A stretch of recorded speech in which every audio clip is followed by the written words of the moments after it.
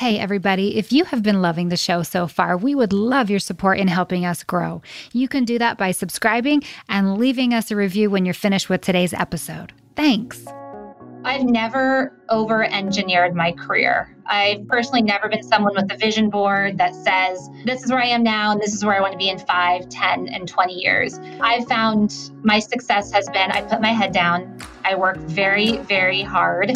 I have a good attitude, and good results have come from that.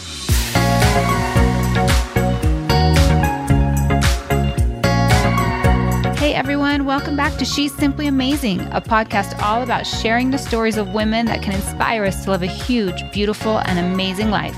I'm your host, Carrie Brinton.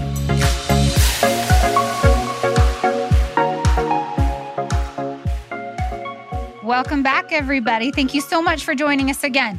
All right, today I have got a guest who is leading right now, I was going to say the most iconic brand in the aesthetics industry.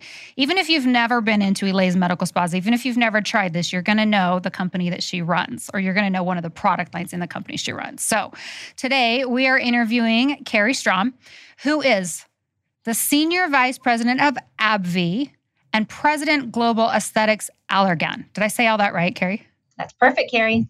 That's a long time. I know and we also have the same name, and we spell it the same way. So there you go. So Carrie she is the President Global Aesthetics for Allergan. You may not know the name Allergan, but you are definitely going to know the line of products that she's in charge of. Botox being the number one. Juvederm, Kybella, Cool Sculpting, SkinMedica, Latisse. I know you've heard of all of them. You love them all. So Carrie is actually the first woman to be in the role of president at Allergan. Is that correct? Yes, it is. Impressive. Way to go.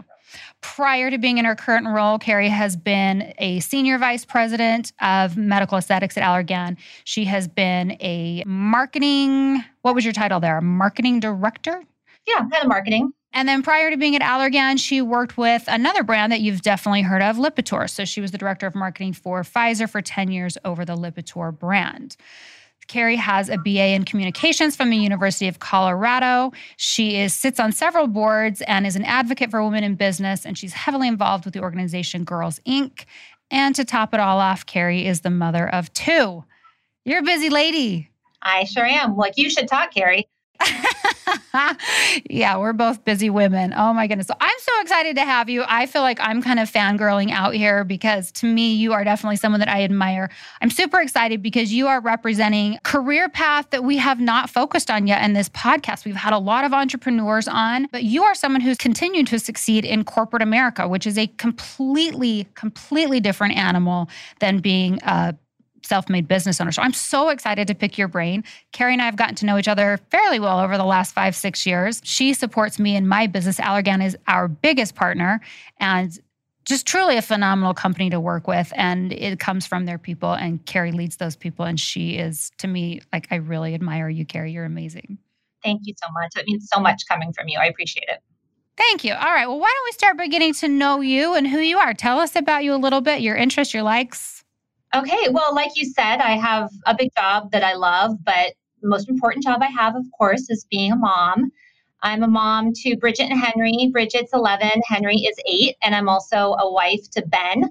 So, gosh, we've been married 13 years now, and we live in Southern California, which is where Allergan Aesthetics is based. We've spent a lot of time together lately during COVID, like everybody has, and although COVID's been devastating to so many small businesses, I'm sure, Carrie, you can relate. And from a healthcare standpoint and people getting sick, there has been silver linings, which is spending time together. And so I travel a ton for my work. And for the past year, it's been really nice to be home with Ben and Bridget and Henry. We adopted a shelter dog. We did the whole COVID thing. So I'm getting back on the road again, but it has been nice to be at home with them. What I'm missing the most, though, and I didn't really realize it until it was gone, was live music and concerts. Yeah. So I'm very much hoping that we can get back into groupie mode. Yeah. Watching our favorite bands. So yes, my favorite thing to do is just have a lazy weekend. Like it's Friday right now. I'm pretty excited about tomorrow. Tomorrow, I'm planning to just take the dog on a walk down to the beach, maybe get coffee and a breakfast burrito. And that'll be the most exciting thing we do this weekend. I love it. And I could not relate more. When people are like, what are your hobbies? I literally feel like saying,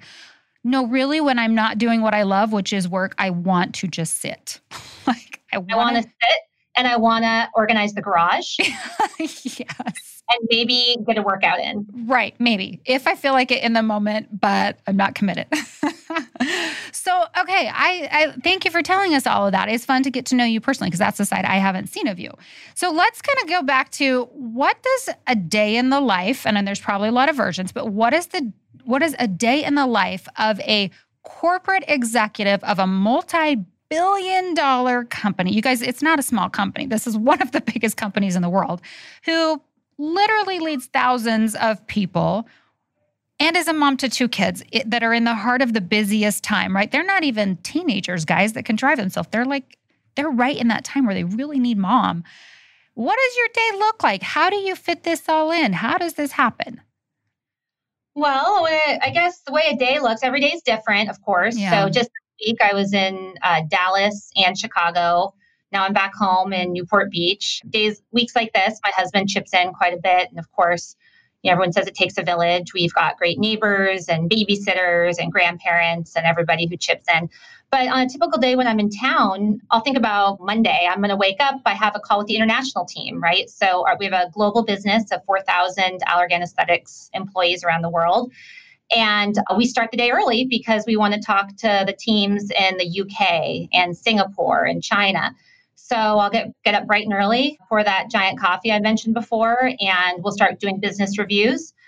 And then I do my assistant and I work really closely to try to manage a certain really important time frame for me, which is 7:30 to 8:30. Okay. That's when I'm trying to get my kids out the door into school, right? And your assistant helps you in that moment, like manage your schedule around it?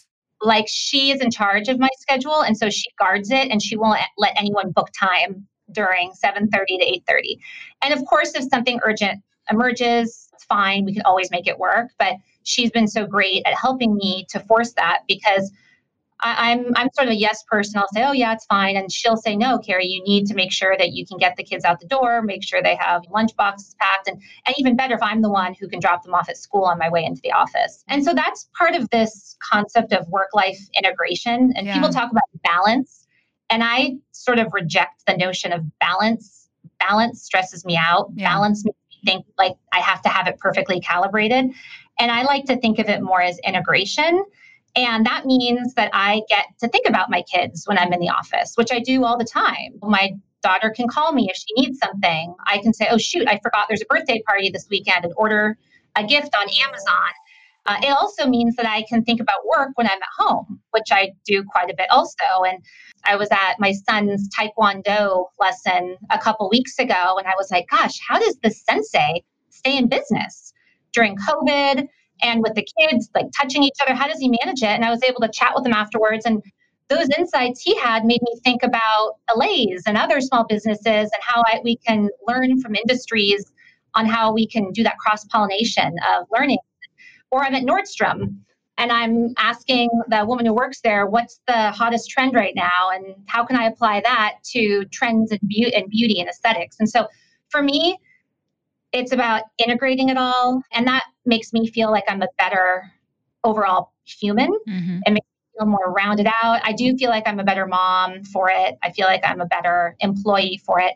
And it just enables me to not burn out because I'm never trying to balance things perfectly. It's just all integrated into my day. You're going to finish telling me about your day, but I want to stop right here. We're only at 7:30 and I've got a lot of questions. So I love that idea of calling it work-life integration because I agree there is no such thing as balance. And another guest I had on, she said she kind of like tries to balance it big picture, meaning that sometimes more gets dedicated to family and sometimes more gets dedicated to work. And so it's not equal at all times. It's just that you have the flexibility to give to whatever area needs it. And I like the way you're saying it, integration. And that's a philosophy that we follow at Allays and we've always followed. We have, between our two companies, about 200 employees. And our kind of idea is what you were just explaining, is that if you need to leave in the middle of the workday to get to a doctor's appointment, great, go for it, do it. If you need to stay home one day because your kids are home or something happened at school, great, do it, no big deal. But that also means that if I need you on Friday night, I'm going to text you, or try not to, but if I need you on the weekend, I'm going to call you, and I'm not going to feel guilty about the fact that you're sitting at a baseball game and you're also looking something up for me on your phone, right?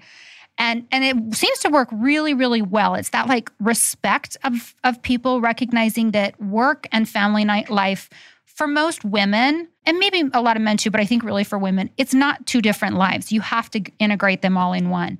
So my question for you is, do you feel like that is more of a norm now in corporate America? Or do you feel like Allergan is the exception? Or have you just created that for yourself, that ability to have that integration? I think it's getting better every year.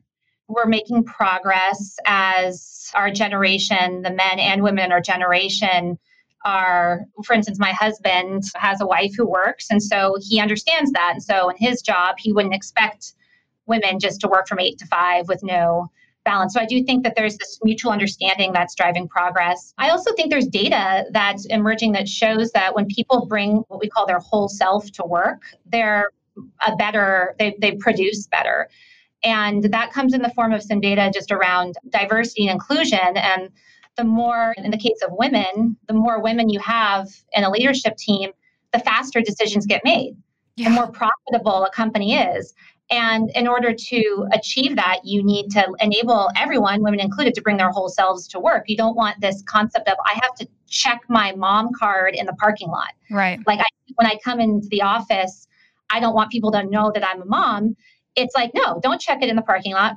Put it in your purse, bring it up the stairs into the elevator, and it's a part of who you are. And so if you're in a meeting and your phone rings, and when it's important, right. If it's your daughter asking where her backpack is, that's different versus somebody forgot to pick up your daughter at school and you have to go. Or the school's calling in the middle of the day and you're like, uh-oh. Right. So I guess I do think it's getting better. I think it has to do with leaders modeling it.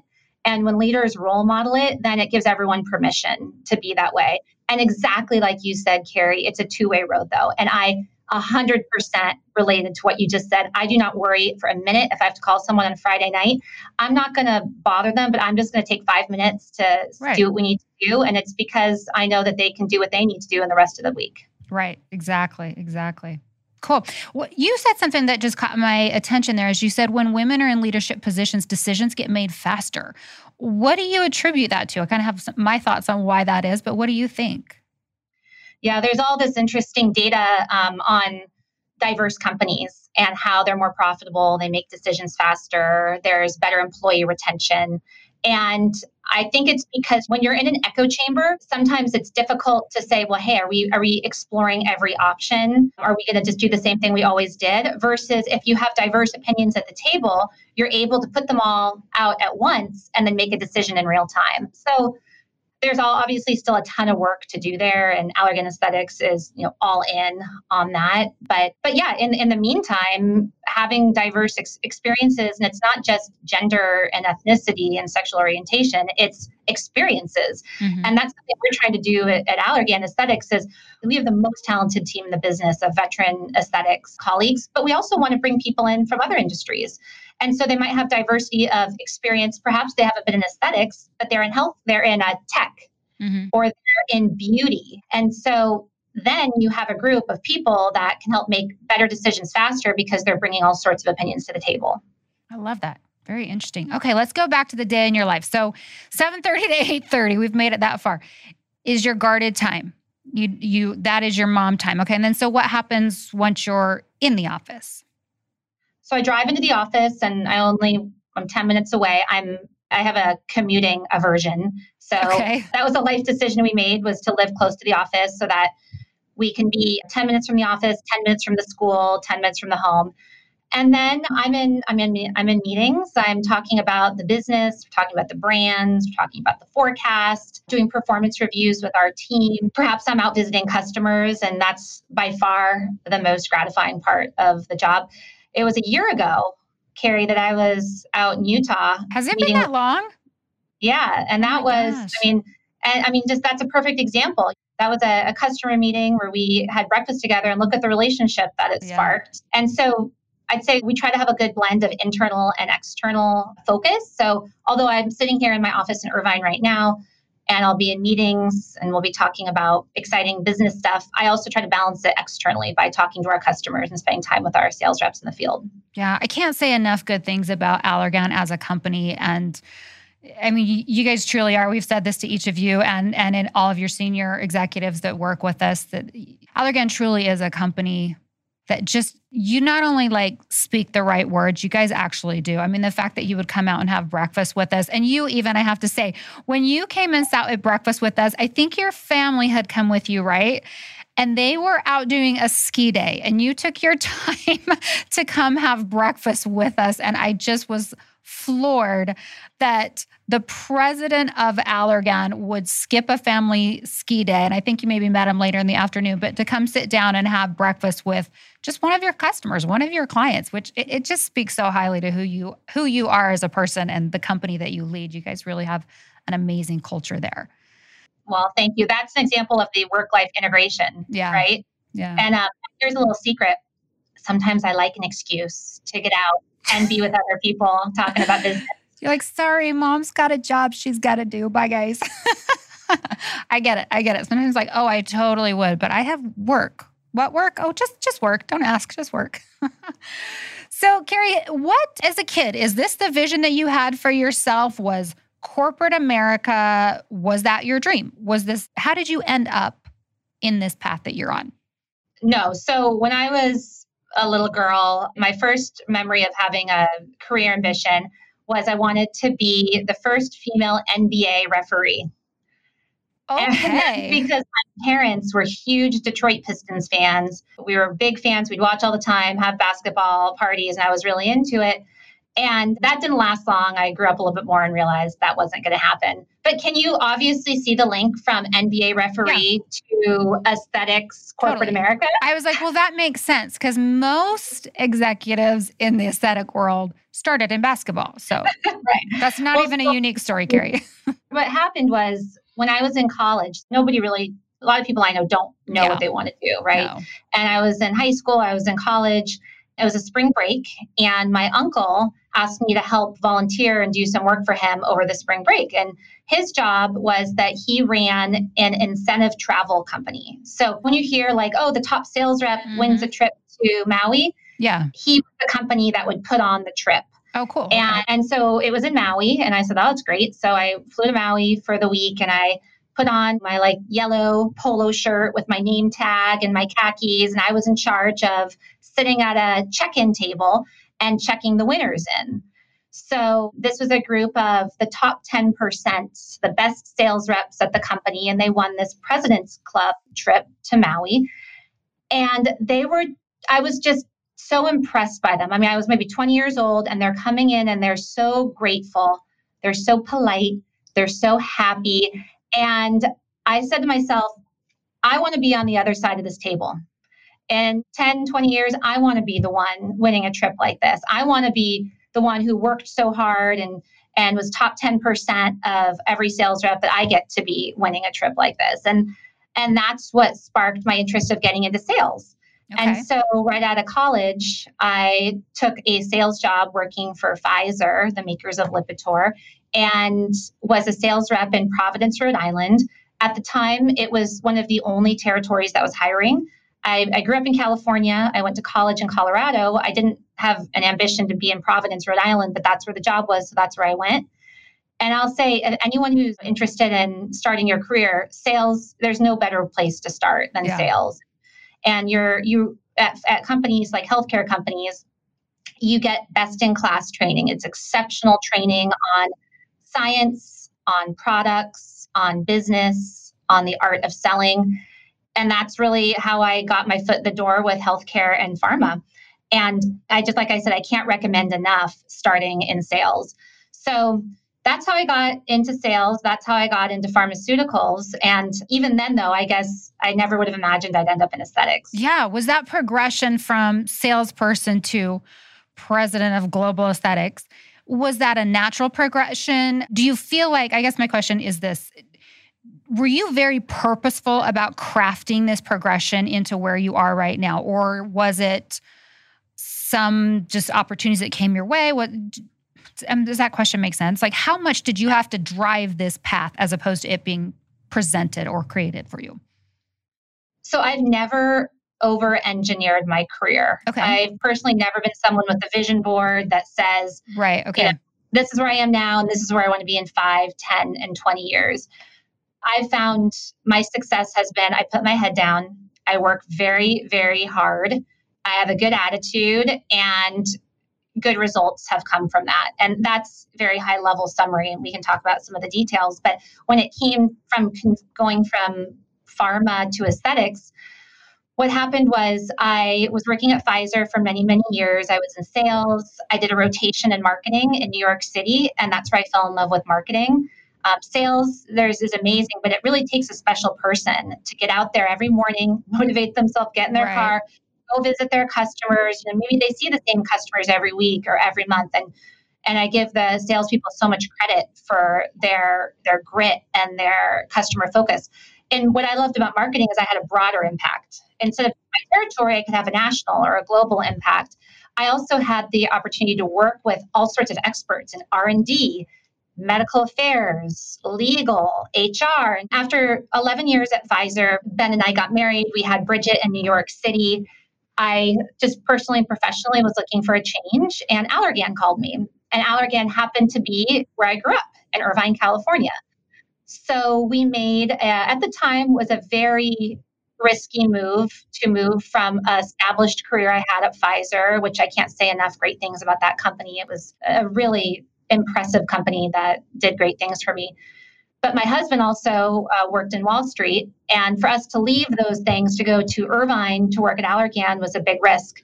But I just had this instinct about it.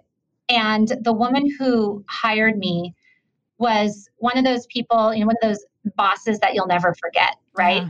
And I had the opportunity to go work on Botox, but not Botox cosmetic, Botox therapeutic. Which a lot of people don't realize that backstory, that Botox is I'm going to call it a medicine. I know that's the wrong word, but it's a therapeutic used for migraines and for muscle spasms. Cosmetic was a byproduct. So, okay, continue your story. I just don't think a lot of people realize that. Yeah, no, you're exactly right. I mean, when we moved, we discovered that we were able to launch the product for its first cosmetic indication, and the rest is history. But when I moved to work on Botox for therapeutic use, it was for really very important indications like overactive bladder, in neurology. I'm sure you've heard of chronic migraine. Mm-hmm. And that was very fulfilling for me. And even better, like I said, this woman who hired me really helped to inspire more career moves for me. And she was one of those people that you can really relate to. She, had a husband who worked just like me. She had young kids the same age as me. We had a lot of the same interests. And she inspired me to take on more and more. And when I had the opportunity after a few years on that side of the business to move to the aesthetics, I was all in. And what I always say about aesthetics is a bit of a one-way door. When you go into aesthetics, you never want to go back. It's just such a great business. And what I love about it is medical aesthetics has the best of pharma and device, but also the best of consumer. The products are all meticulously developed, clinically proven, backed by science, FDA cleared or FDA approved. But instead of operating in a market that is defined by medical diagnosis, we get to work in a market that's quite unlimited, right? Yeah. Like we're all potential consumers of the product. And even better, I am a consumer of the product. So is my mom, my neighbor, my friends. And so it's personal. And it's a lot of fun to work in a business where you're making a difference and you're personal. I really am the target. Yeah, it's so fun. Everyone wants to ask you about it. Everyone wants to know. Everyone wants to come up and say, what do you think? And I'm constantly having to say, I'm not really an esthetician, but, and I'm sure you get the same thing. You're like, well, I run the company, but I don't actually inject Botox. So exactly. But I can give them great recommendations of people to go to. Yes, exactly. I love something that you said early on, that you're not someone that does the 5, 10, 20-year plan. You don't have a vision board. You just put your head down, work really hard, and success comes. It's like making my heart pound to hear you say that, because I'm so the same way. I have never been somebody that, I don't want to say I don't believe in it because it works really well for some people, but the belief that you have to be someone that's super goal-oriented or super visionary, I think it inhibits a lot of people from going forward, because they feel like, well, that doesn't appeal to me. I'm not passionate. I don't do things that way. Therefore, I must not be a high achiever. I must not be a successful mindset type person. And I'm the same way. I'm just like, put your head down, work really, really hard. And then when opportunities come, you'll feel them. You'll know when it's right. And my background actually is in corporate America. I was a consultant for Booz Allen for a long time. Well, not a long time, 5 years. That's not a long time. And it's just like opportunities come, but I think you'll agree, but it's just those opportunities come to the people who work the hardest and people who are so focused on the here and now, doing what needs to be done here and now, that they're not distracted by looking for the next opportunity. Does that resonate with you? One of my most successful friends says that the luckiest people tend to be the hardest working. Yeah, right. So hard work will lead to good things. And I agree. I think some people, it's a great plan. Some people are very motivated and they have a very clear linear plan.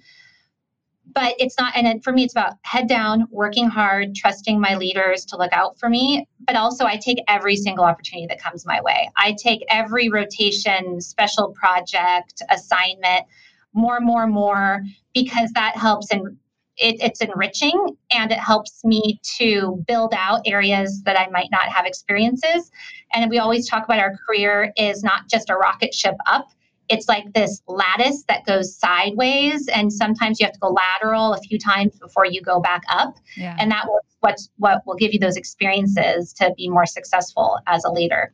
I hear a lot of humility in what you're saying. I mean, you have every right to be extremely confident, and you are obviously a confident person, but I also hear a lot of humility in what you're describing. I mean, the willingness to take on extra projects so that you can learn. I admire that. Do you feel like humility is a key characteristic? Have you thought about that? Oh my goodness, your shirt says work hard and be humble. Work hard, be humble. I love it. What role do you think humility plays? Humility is an absolute number one characteristic for leaders at Allergan Aesthetics and in general. And we have at our business, we have something called the 5 H's. And I'd love to share them with you because I found that they are the key characteristics that define all of the most successful people in our business. And as you think about your team and the team who takes care of you from our company, I'm sure this will really resonate. Mm-hmm. So number one is humble or humility. And we're smart people, but we can all learn from each other. And from a business standpoint, we do believe like we have the best market leading brands, but we still think we need to earn our customers' business every single day. So humble is number one. Number two is happy. So we're in a happy business. This is a business of making people feel good. We love our customers. We love each other, and we love our work. No drama. We're happy. Number three is humor. So we take our work seriously, but we don't take ourselves seriously. And like I said, with that work-life integration, we spend a lot of time with each other. Let's smile and have a good time. Number four is honest. So we need to be honest from a business standpoint, be honest about our brands, be honest when it comes to compliance, and be honest with each other because we're a family. Families give each other tough feedback in the spirit of making each other better. So I said humble, happy, humor, honest, and then the last one is hustle. Okay. And hustle's like, don't make someone ask you twice. Be on your toes, get out there, give the customer a fast yes or a fast no, take on more, and move quick. So those are the 5 H's, and those are really the characteristics that I see the most successful people in our business exemplify. Okay, and I will absolutely back that up, that every representative that we have had from Allergan that supports our business. And we work very, very close with all of our vendors. And Allergan is very, very involved in our success. They are not just someone that drops off product or that fulfills order. They are very, very integrated. I can absolutely say that the people that represent your company definitely embody those 5 H's. If you're listening in Elays or Nima well, one of the things that sets us apart is our culture. And a lot of that that culture, I have to say, comes from Allergan. You guys support us in a lot of training, and you've been great examples to us in the type of people that make successful leaders, that make a successful business. So a lot of the culture that we have right now is driven by the education and training that we have received from your team, Carrie, for sure. And part of that is, I'm sure you've learned this as well, is hire for attitude, train for skill. Yep. We always assume, of course, I mentioned these 5 H's and they are attitude based. They all assume price of entry is you're very smart and you're good, right? That's price of entry. But that's not the differentiator. The differentiator are these 5 things that can't be trained. They're sort of in your DNA. You have them or you don't. Yeah, I love it. So corporate America can be a pretty challenging place to be. I mean, I had a small taste of it. It's been a long time, but I was in very, very, very large consulting companies for about 5 years. And it can be really hard. There's not a lot of, at least 20 years ago, there wasn't a lot of forgiveness. There wasn't a lot of, it's like you grind, you just grind. It's a challenging place to be. And I think probably especially for a woman and probably especially when you're getting into the ranks that you are in, where there's probably fewer and fewer women that are willing to make the sacrifices to get into that position because it is a sacrifice. So what do you feel like are some of the personal and or professional obstacles that you have faced? What were some of the challenges in getting where you were now? Well, there's a few ways of thinking about that. One is, are there people that are role models that you can look to say, can this happen for me? Yeah. And I'll never forget when I was early in my career, I was at a women's leadership event at a big corporation. And there were really impressive, very high level women leaders that were speaking about their careers, about their obstacles. And although they were very impressive, none of them were me. And me being, I have a spouse who has a career that's just as important to him. Mm-hmm. And I didn't have kids at the time, but I wanted kids. The women that were representing their careers, none of them were that. One of them had a husband and children, but her husband stayed home.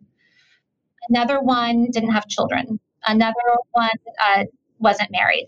And I left that meeting thinking, I don't know if this can happen for me because my personal situation, I don't want to trade that off. I want to have this. My husband's job is important to him and I want to have children. And I left that meeting thinking I'll work hard, but perhaps I'll be somewhat limited. And then I met this woman named Lisa.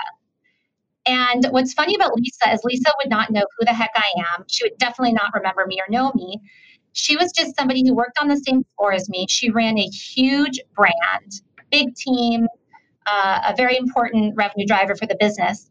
She had her husband was a big time Wall Street guy. She had 4 kids, all under the age of 8.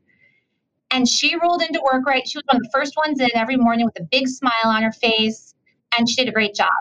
And I was like, that if she can do it, I can do it. And she didn't even know about this impact she made on me. And yet it made a huge impact. And it helped inspire me to think it can be done. And people say, if you can see it, you can be it. And I think that's very important, especially International Women's Day is right around the corner. And this idea of role modeling is so important. You never know who needs you as a role model. You don't know why or where or who, but we all are role models. And that's why I think it's such an important story because I was at this big women's leadership event and it was great, but they weren't the ones who inspired me. It was just this woman on the floor who was living her life and it changed me forever. That is a really awesome story. It's driving home for me the importance of something that's really prevalent in our social conversations right now, which is diversity. And it's interesting to come from your perspective. You're a white woman, privilege, all of those things. And even for you, it was so important for you to have someone that was so specifically like you to be inspiring. And I get that too. You see these other women and there's these elements of their life that are not yours and it automatically discounts them as a role model.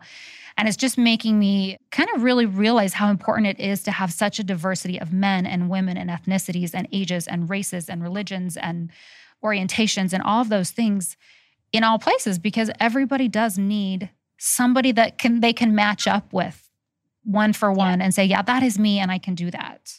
It's this, I work with Girls Inc. and that's one of their mantras is if you can see it, you can be it. Yeah. And that's why it is so important to have mentors and role models. And I love your point about men is that men are a part of the solution. Yeah. And we can't really achieve, and when it comes to gender parity, we can't achieve it without the support of men. And so many of my best mentors and advocates have been men. My husband is one of the biggest advocates for women that I know of for my daughter, and he's the biggest cheerleader I have. And so I agree. It's also about finding the similarities, not just the differences. So Yeah.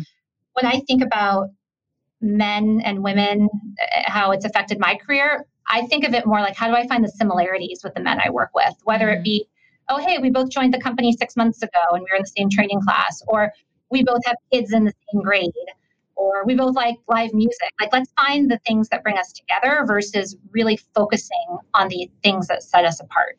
Do you feel like being a woman has been a disadvantage, an advantage, or neutral for you in your career path? Well, running an aesthetics business is absolutely a positive. Yeah, that's true. Yeah.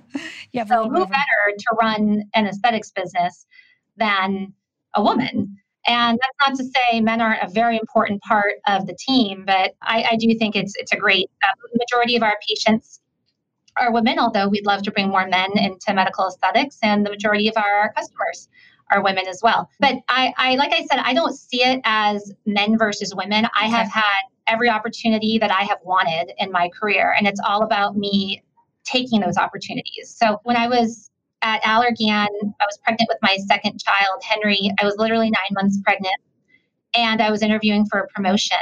And I was sitting there doing the interview, and I was like, well, you look at me, you understand if you give me this job, I'll be gone for 3 or 4 months. And I didn't even blink. And the hiring manager said, if you're the right person for the job, you're going to get this job in 3 or 4 or 5 months. That's not a problem. And that's exactly what happened. And I got a big promotion, 9 months pregnant, and it just made me love my company more than ever.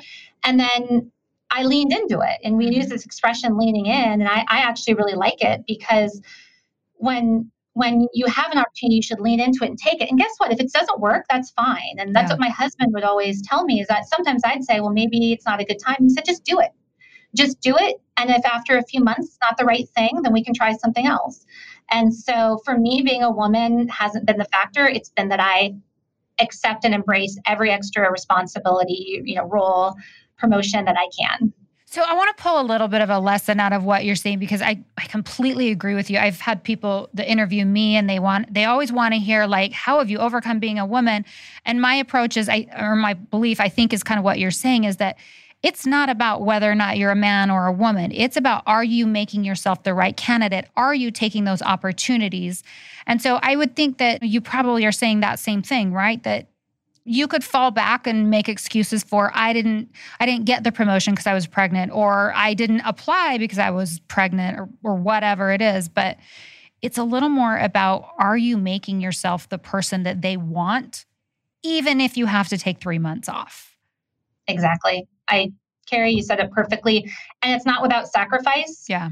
I miss out on a lot of things. I miss out on tons of soccer games and parent-teacher conferences. And I miss out on things. That's for anyone. That's for men. That's for women. If you have a career that you are committed to, there will be trade-offs. But I don't miss out on the things I can't miss out on. I will not miss a birthday, for instance. There's certain pivotal moments that are just very important. And of course, the company understands that. So let's go into that personal element of this career a little bit here. I think for me, the fact that I've been able to be successful in the career path that I've chosen, I can attribute a huge amount of that success to Matt, my husband, because he is encouraging. He is supportive. He doesn't make it sound like it's a sacrifice to have a working wife. He absolutely goes to the grocery store, runs to Costco, picks up the kids, takes work off if I can't. I mean, he is equal in every way in our career. Just talk about the role that your husband has, because you said he's got a very high level career. He was a hedge fund manager, investor. Yes, and his careers are very important to him. Yeah. So we never had a scenario where one person would stay home. Our scenario was always we would both do the work that was important to us and meaningful to our family. And that's the balance that we have right now. Ben, like I said, Ben is by far my biggest cheerleader. Ben believes in me more than I do sometimes. Ben pushes me to take on every opportunity and reminds me, hey, Carrie, remember when you took that job 5 years ago and you thought it would be too hard? Now look at you now. And so I take that. I'm very lucky. I'm very lucky to have such a supportive family. My children, although they don't like it when I leave sometimes, I know they're proud of me. And one of our neighbors told me the other day that my daughter was bragging about me to her friend and about how proud she was of me, about my work. And so that's how I know that we're doing something right. And I give that advice to my friends and other people who are starting their career, which is make sure you surround yourself by people who are really rooting for you, not just tolerating it, but really rooting for you, whether it's a spouse, whether it's your friends. Because I do have friends where their support network is just kind of putting up with it, not really rooting for them. And there's a big difference. And one of my favorite quotes, especially in advance of International Women's Day, is behind every successful woman is a tribe of other successful women who have her back. So if you don't have that tribe, you need to get one. Yeah, that's kind of one of the goals of this podcast, is to kind of help people see that vision of what it means to have supportive women. I would say that every career woman that I've interviewed on this, that is one of their messages, that is so important to surround yourself with people who are like-minded, who understand where you're going. And the spouse or the significant other, whatever that role is such a critical piece of it. Do you think that there's a way to... I mean, maybe you were lucky with Ben and I'm lucky with Matt, and they just came that way and they just understand it. I don't know. Maybe we forced it on them and they didn't have a choice. I'm not sure. But do you think that there's a way to kind of create that scenario if it didn't start out that way? If you got married and now you're like, okay, now I want to start a career. Now I want to go back to school. Now I want to start a business. Are there conversations that you think you can have to send it down that path? I don't know if it's possible to control that, or if that's something that's bigger than us. I'll say with Ben, I mean, he had great parents, very successful mom and dad. And for us, it was just always in the cards. When we met, I had already had a career that was in its infancy. When he met me, he knew that's what he was signing up for. So perhaps it's just about being transparent from the beginning. Yeah, I like that, though. I think it is about being transparent. And if you didn't do it in the beginning, start doing it now. Right? Start being honest about what your needs are and what's going to fulfill you. I agree with you that I think that living up to your own internal potential, doing those things that make you passionate, can also make you, or do make you, a better mom. So let me ask you kind of about that. You said you miss a lot of things, but you won't miss the important things. How have you found that, I'm going to use that word balance, how have you struck a balance there between missing a lot of things and not missing the important things? What are the things that you are non-negotiable for you? Birthdays are non-negotiable. At this age, 8 and 11, birthdays are a really big deal. Yeah. There's a lot of buildup for weeks and months in advance of the birthday. So I will not miss a birthday. Like I said, I try to protect every day, that period in the morning where I can help them get out the door. And other than that, when I'm traveling, we FaceTime. We make sure my daughter has access to a phone. So if she knows, she always can reach me. So no matter what, that mom is only text or a call away. And that's how we make it work. Every day is different. Every day brings a new set of challenges. Like today, for instance, my husband had a business trip that popped up very short notice. And so it means that I'll be leaving today at 3:00 to go pick up my son. And that's okay. We make it work. Have you felt the mom guilt? Oh, yeah, of course. Mom guilt, horrible. Mom guilt is 100% controlled by yourself, though. And I have to indulge in it every once in a while. It's like when you kind of want to watch a sad movie to make yourself cry. Yes. I kind of need to indulge in mom guilt every once in a while. And that's where my tribe of other moms and working moms, that tribe I mentioned, that we have each other's back.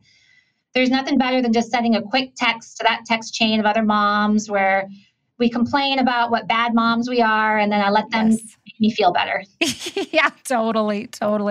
It is driven by you, but I will also say your kids, and about the age that your kids are, they start realizing that they can actually inflict it, right?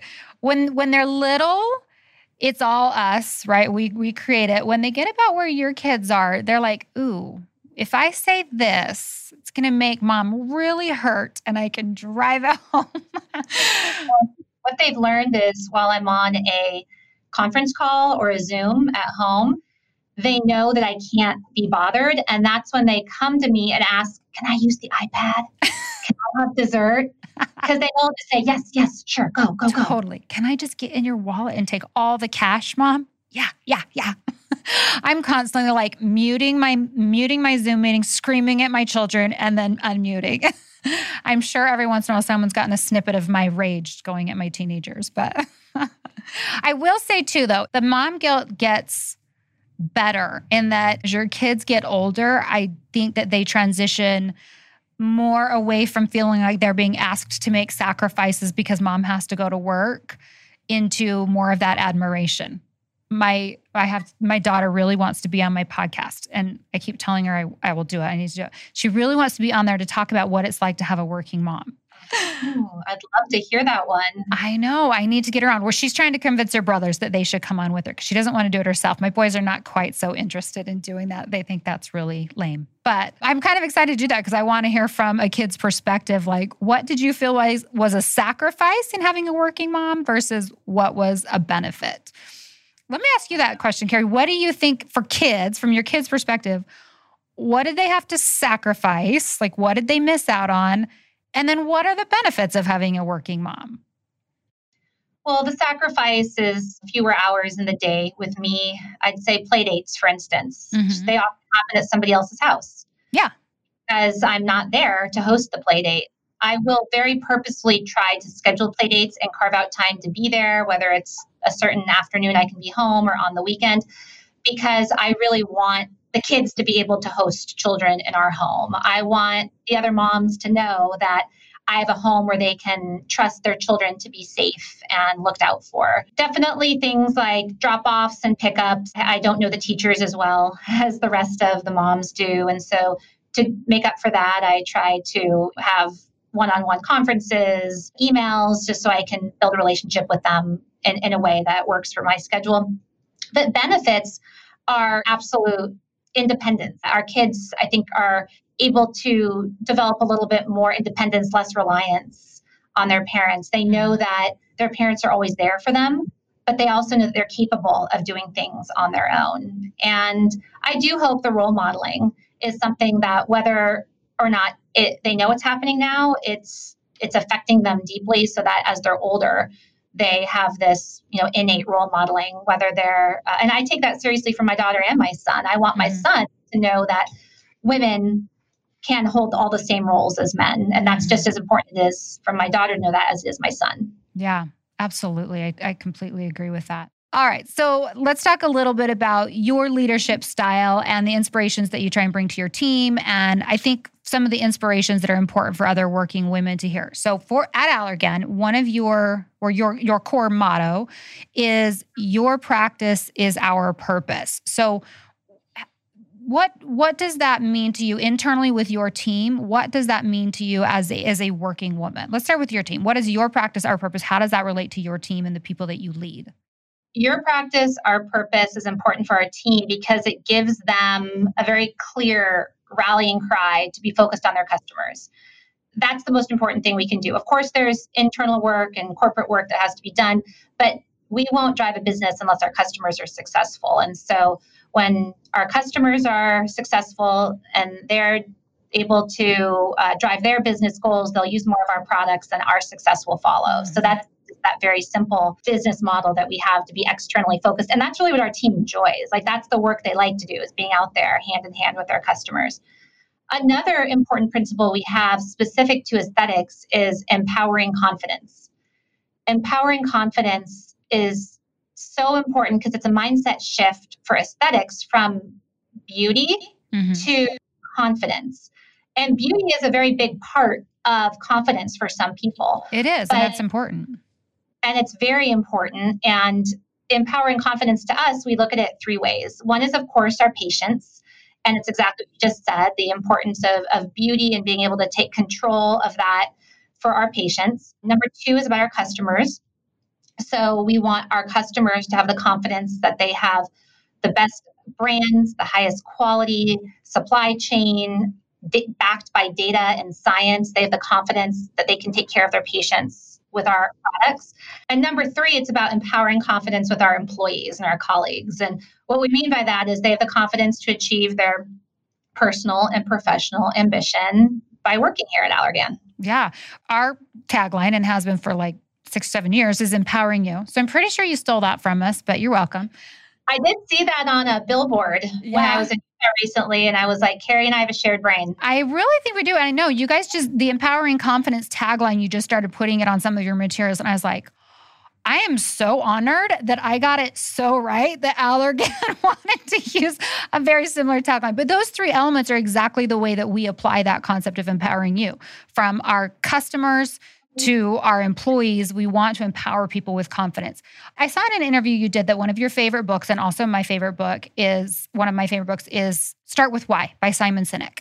So this idea of why, of having your why, it's all related to money can only drive you so far, right? I always look at it as money is a shifting target. It never sits still. No matter what you make, you always want to make more, which is great. That's not a criticism. But money is not really a driver. If it's your driver, I believe you're going to be unhappy. You're going to burn out. You are never going to feel fulfilled if money is your driver. But this idea of having a why is really more about like a bigger purpose. Why do you love that? How do you think that concept is important for women to hear or anybody to hear?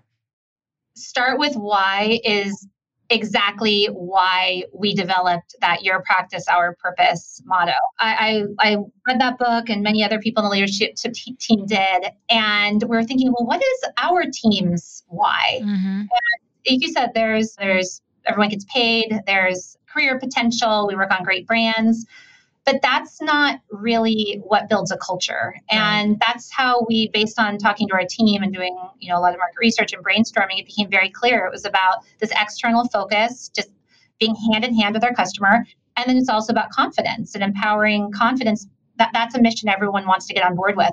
And the other concept I love is this concept of discretionary energy. Okay. So, one thing that's been key to my career is I work really hard. I take on everything. I work on the weekends because it's this integration that I have. And that's because I'm all in. Like, I can't just be working 9 to 5. If I'm in, I'm all in. And discretionary. So this company has tapped into my discretionary energy. So they pay me to work, right? Like, whatever, 8 to 5, 5 days a week, but they're getting a lot more out of me because they're getting to this discretionary energy, which is the energy that's not a part of your job description. Yeah, it's like the energy you get to choose where it goes, right? Exactly. And that's because you love your team, you love your customers, and you're passionate about your work. And that's the secret sauce, is how do we tap into all of our team's discretionary energy so that they are giving us more than we have them signed up for.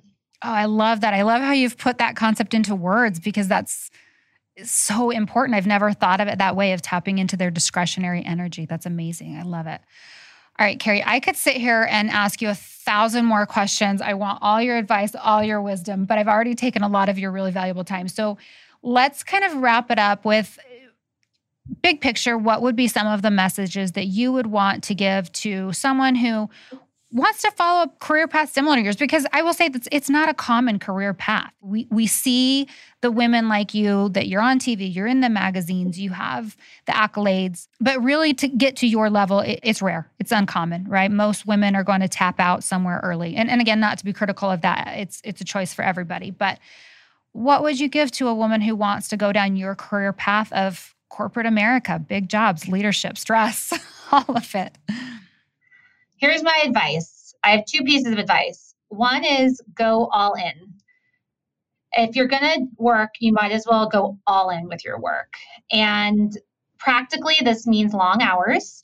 It means you're going to miss out on things here and there. And emotionally, it means you're always going to be thinking about your work. It means you're going to care a lot. You might lose sleep every once in a while about your team or your work, but that's because you care. That's because you love it. And that's because you're all in. And of course, you can't train yourself to be this way, but when you're passionate about the people you work with and your purpose, then your discretionary energy will be triggered and you'll really be all in. And so that's one thing. Is for me, I can't just have a job that's here and there. It's like, if you're going to work, be all in. Otherwise, It's too much of a trade-off for me to be away from my darling family. Yeah, it's just a sacrifice, right? The other piece of it, the reward, the fulfillment doesn't come if you're not all in. It's just pure sacrifice. Right. And then number two is about supporting each other. And this sounds like it was a theme from other women that you've talked to, but I'd say support each other regardless of gender, support each other no matter what, root for each other, not against each other. So it doesn't have to be a cutthroat culture. There's not just room at the top for one queen bee. Celebrate somebody else's success. When somebody else does something great, send them a quick text or an email and just say, hey, I saw what you just did, and that was really good. So don't be afraid to just proactively support each other versus just, feeling like you're doing it. Take that extra step to tell somebody what a great job they're doing. And like I said, especially when it comes to women, this is so important because behind every successful woman is a tribe of other successful. Thank you so much. I have really, really enjoyed talking to you. Like I said, I could do this for hours and just pick your brain on all of your wisdom. But thanks so much for taking your time. Thanks for sharing everything with us, Carrie. I appreciate it. Thank you, Carrie. Well, Carrie, you are an ultimate role model in aesthetics and in general. You're very kind about credentialing me in aesthetics, but I'd say what you have accomplished in aesthetics from a training standpoint, from a business standpoint, from a cultural standpoint, is an absolute role model.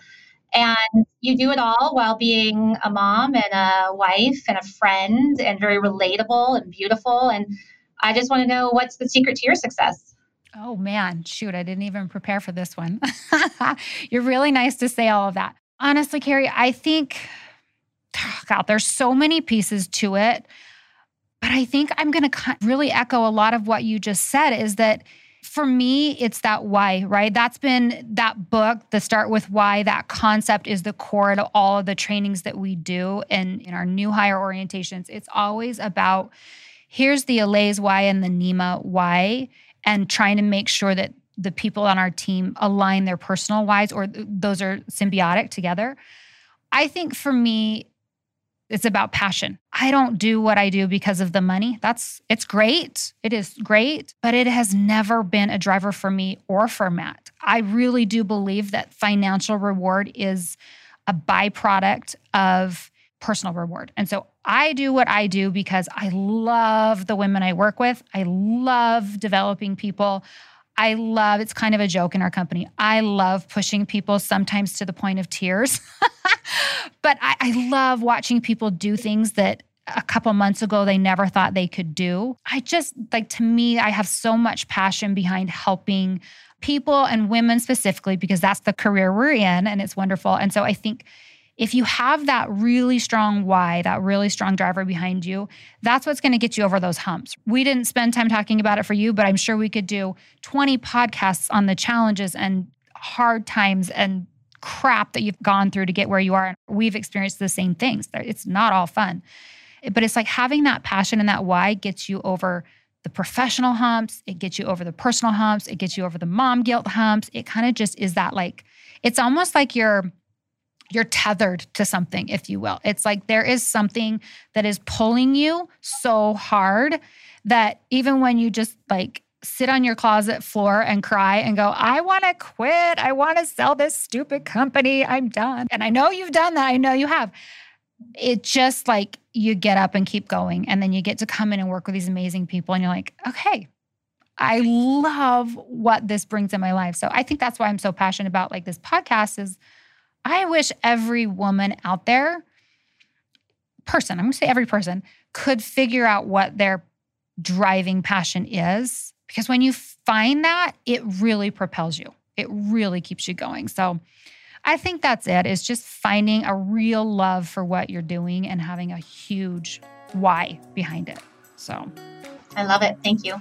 Thank you so much for joining me, Carrie. You are amazing. I can't wait to see you again. Thanks, Carrie. Thanks so much for having me. Thanks for joining us for another episode of She's Simply Amazing. If you are loving this podcast and getting so much out of it, please help us grow it. You can subscribe to the podcast and share each episode that you love. You can join our community on Instagram by following @SimplyAmazingPodcast. And please, if you're loving this, go leave us a review on whatever platform you listen. Those reviews really help us grow. We'll see you next week.